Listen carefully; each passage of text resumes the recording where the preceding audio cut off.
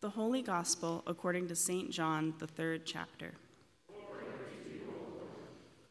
Now there was a Pharisee named Nicodemus, a leader of the Jews.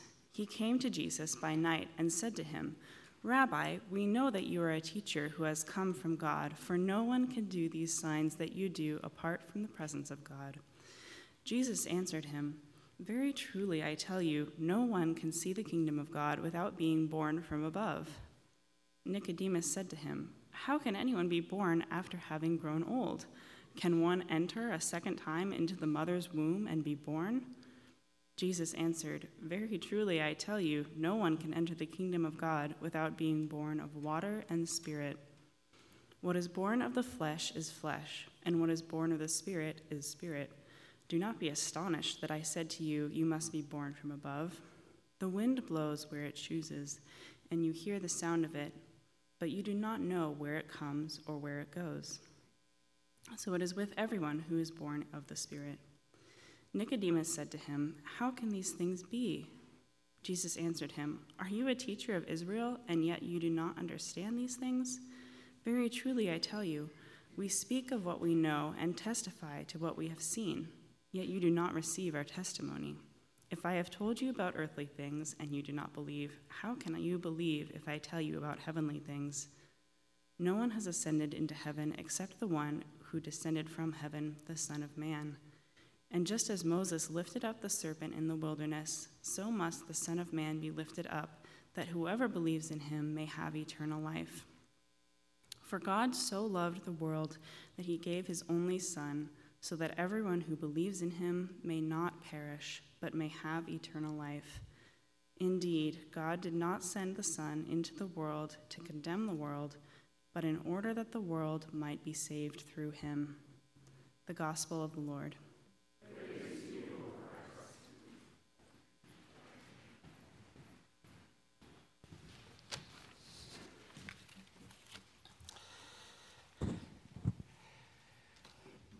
For God so loved the world. Nicodemus, a leader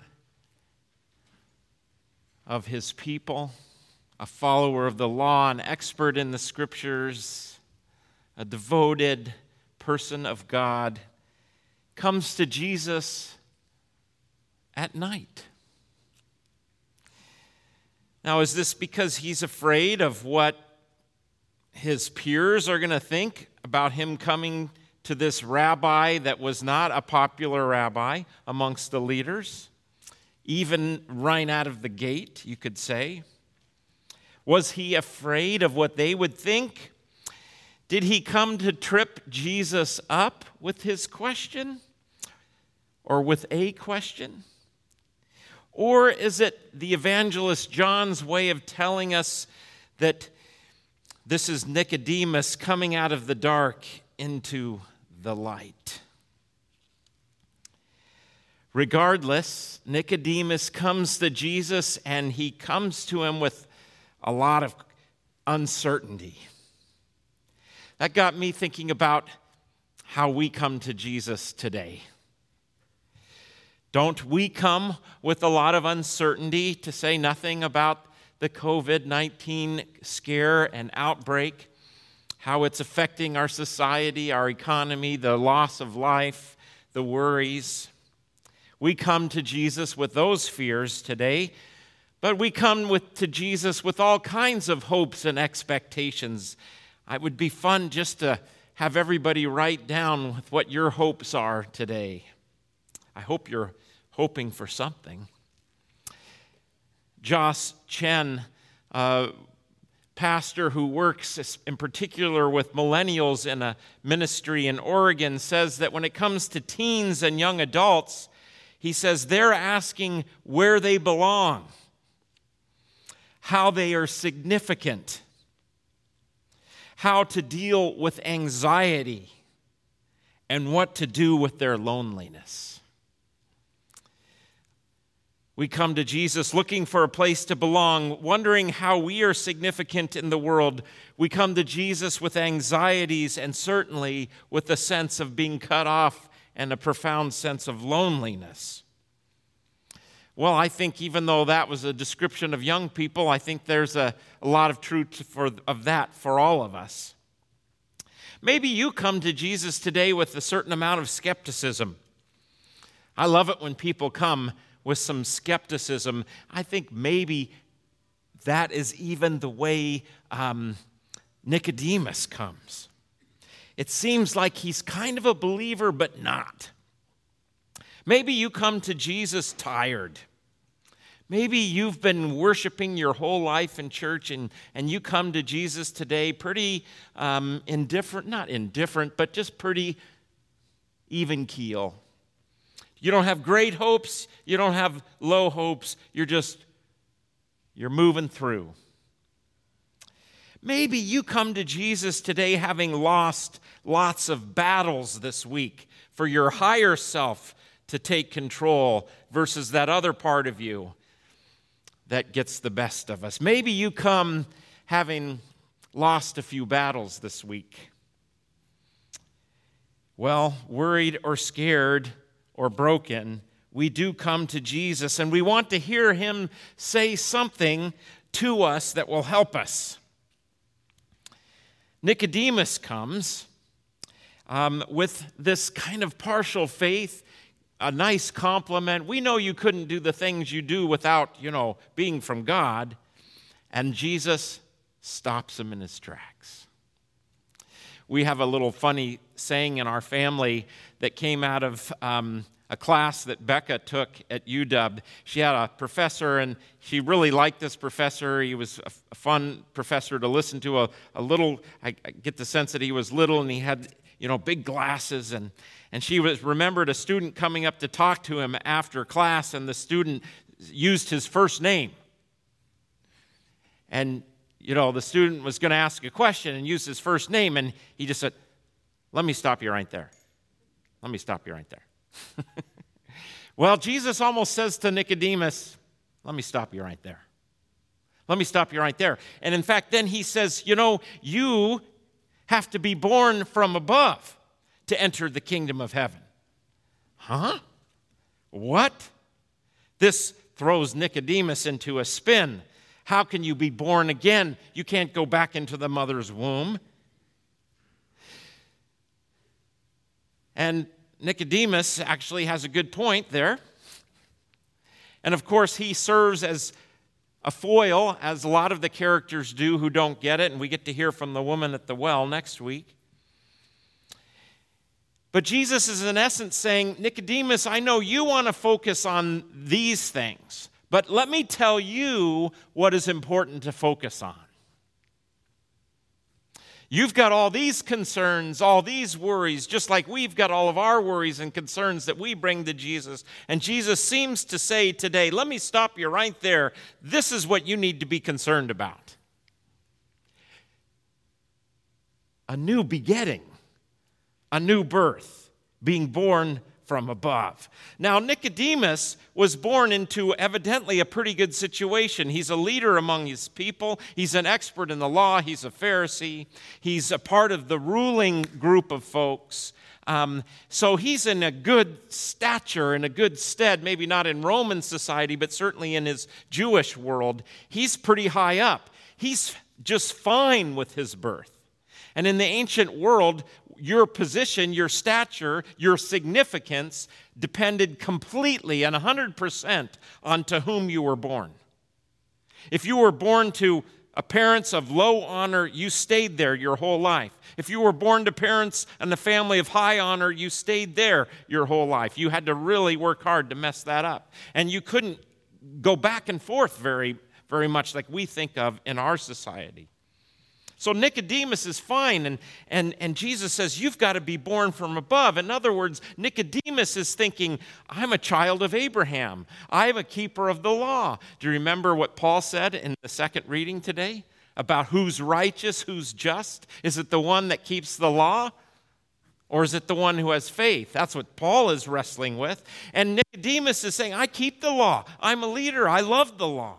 And I'm not just insincere about it. I love God's law, and I study it day and night.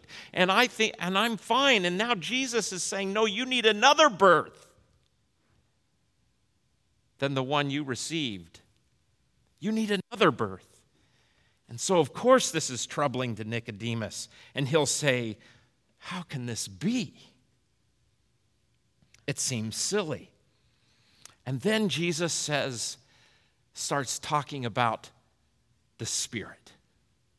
Being born not of physical birth, but of water and the Spirit. And he says, so it is with anyone who's born of the Spirit. The Spirit blows where it wills. It comes and it goes, and you don't know.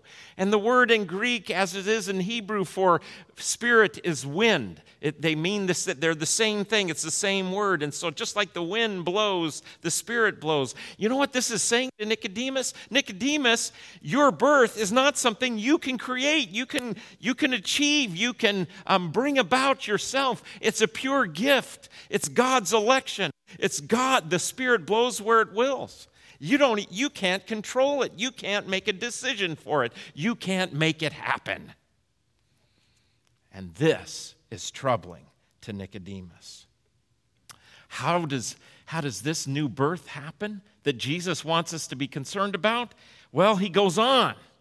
And he refers to that Old Testament story where the serpent was put on the pole and people looked at it and they lived. And Jesus says, so must the Son of Man, which is a reference to him, be lifted up, that all who look upon him would be healed, would be saved, would be born from above. This is what we need to be concerned about. I'm with you. I got lots of concerns. I got lots of worries. I mean, your leadership is concerned about the drop in financial support for our congregation, as I am.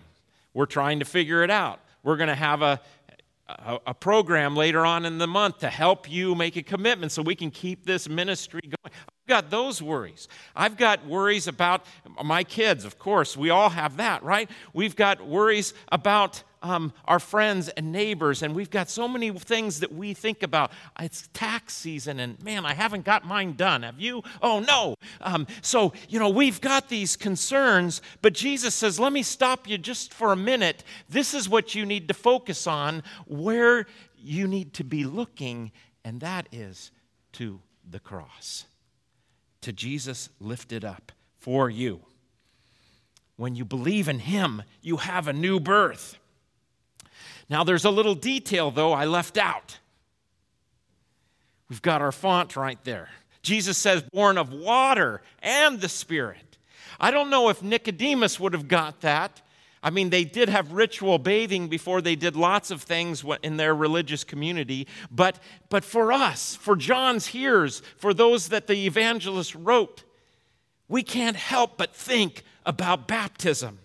And what I want to proclaim to you is that when you were brought to the waters of the font, you were born, you were given a new birth. You were reborn. Born from above by water and the Spirit. The Spirit came to you. You might think, well, why these texts in Lent? Well, Lent is a time, 40 days, where we look at baptism. It used to be people prepared for 40 days to be baptized just before Easter, but now for us, so many who are already baptized, we go back to baptism, and we think about that, and we get re-rooted in that identity. And so what I want to proclaim to you and call you to remembrance is that you are born from above. When you were baptized, you were born from above. You were given a new identity, not one that you created, not one that you achieved, but one that God gave you as a gift. The Holy Spirit chose you. The Holy Spirit knows you. The Holy Spirit has come to you and is coming to you again and again and again as you live in the promise of your baptism. I've told this story many, many times, but I'm sure you don't remember it, so I'll tell it again. My good friend in seminary had an old El Camino, and he had a wonderful bumper sticker on the back, and it was a Hare Krishna bumper sticker. And it said, born again and again and again and again and again. Of course, Hare Krishna folks believe in reincarnation. We do not. But we do believe that being born from above is not just a one-time deal. It's a one-time and then your whole lifetime.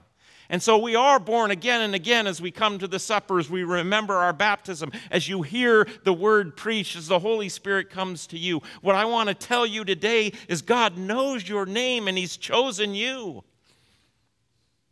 And I want to just tell you the good news. You are born from above by the Holy Spirit.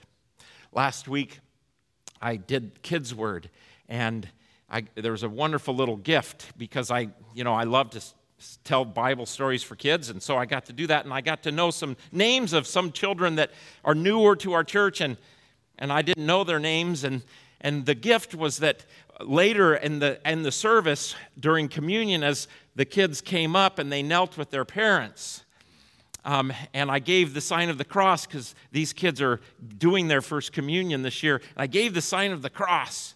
And as I kept on, and I said their name, each one of them, as I gave the sign of the cross, and I kept going, and I heard the one little girl say to her dad, "He knows my name."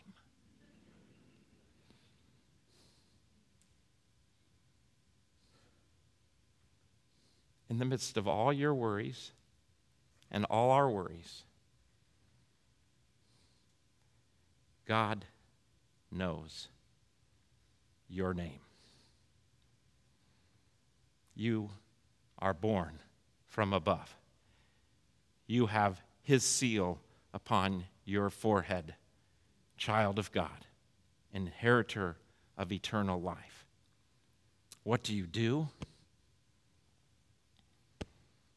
Keep looking to Jesus. Amen.